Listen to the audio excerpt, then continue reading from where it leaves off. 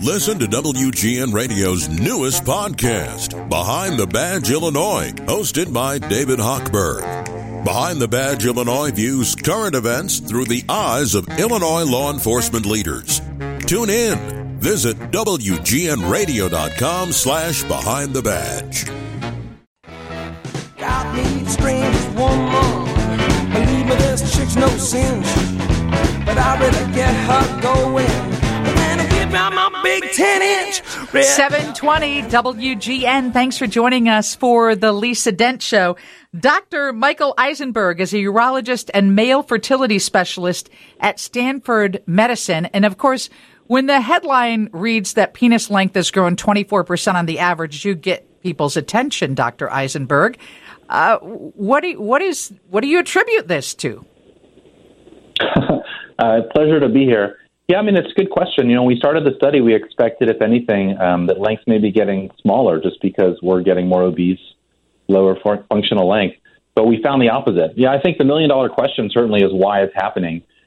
There is some data that we're going through puberty earlier, and it turns out if you go through puberty earlier, it can lead to longer genital length. So that could be a possible explanation, but I think certainly we don't have all the answers yet. Is any of it hereditary? That's a question I've always wanted to ask and didn't know the answer to. Yeah, there is certainly a relationship between, you know, how tall a man is and how long his penis would be. So that is going to be related. And these studies, I read, have been going on for 80 years. How many studies have been conducted on this particular issue? Yeah, it's hard to believe, right? So our earliest studies were for the early 1940s. And in all, we found about 75 studies that reported penile length from about 55,000 men.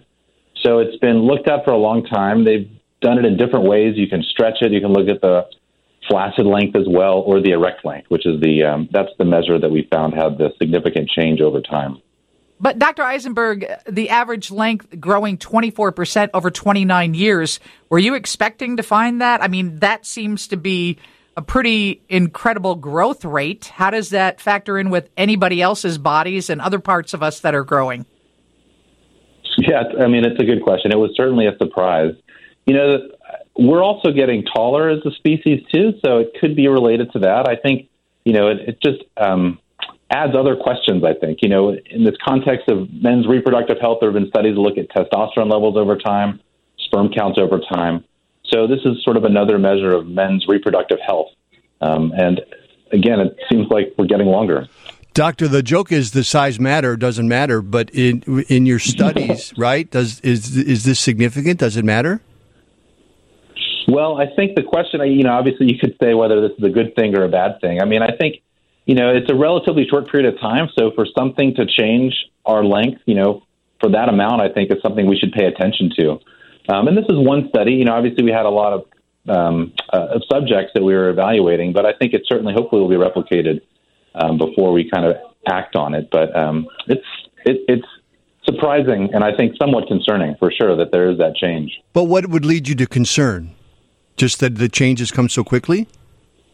Yeah, it's quicker than than evolution would occur. So for, you know, such a fundamental function of any species is really to reproduce. And so this is obviously an organ that's vital for that. So for us to see this change in such a short period of time, I think we should certainly pay attention to it and try and understand why.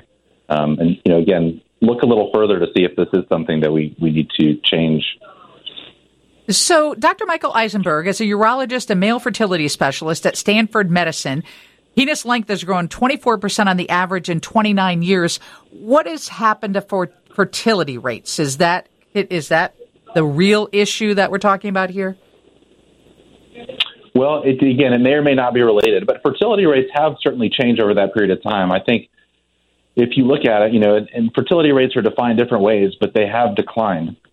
And there's also studies suggesting that sperm counts have also declined over that period of time. So I think they're concerning. You know, why that is not certain. Some people also argue that, you know, how many babies everybody wants may be changing. There could be different social reasons as well. But I think, you know, the concerning thing is that there's really a biologic force that's, you know, potentially impairing our fertility.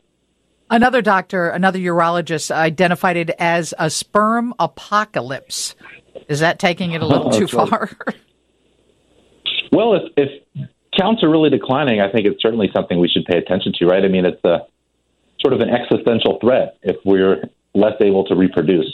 So I think it's certainly something that we need to study and understand. Doctor, you weren't relying on self-reporting for this, were you? Because that could have led to something, too. Yeah. If more recent matter, exaggerate a little bit more. No, actually, weren't. We excluded there were studies. There were certainly some studies that included that data, but these were all erections that occurred in the office, and they were measured by clinicians. So there's different ways to do it. One is a man could stimulate himself to get an erection, or the other option is a doctor can actually inject the man with a medicine into his member to cause an erection. So it was a combination of those two methods. And people sign up for that?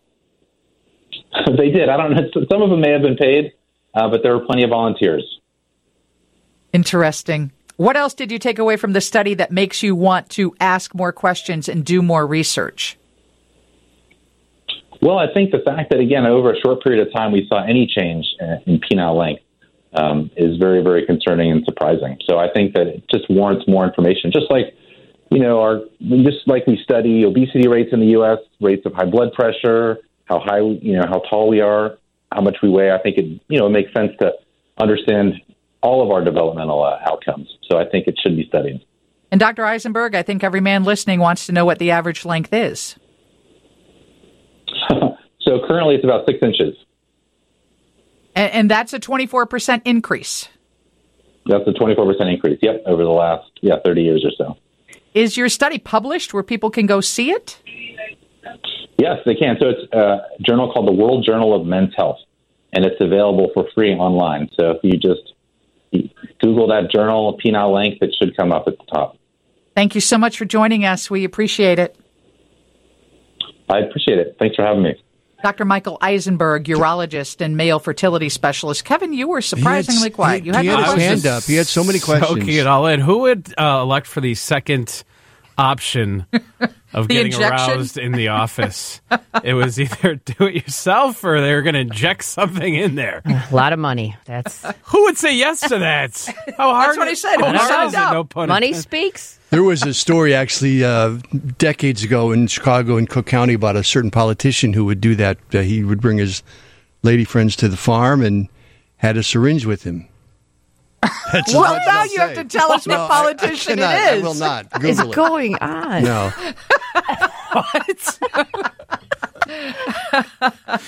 Oh, my gosh. Steve has your news coming up next Thank from the goodness. Northwestern Medicine Newsroom on 720.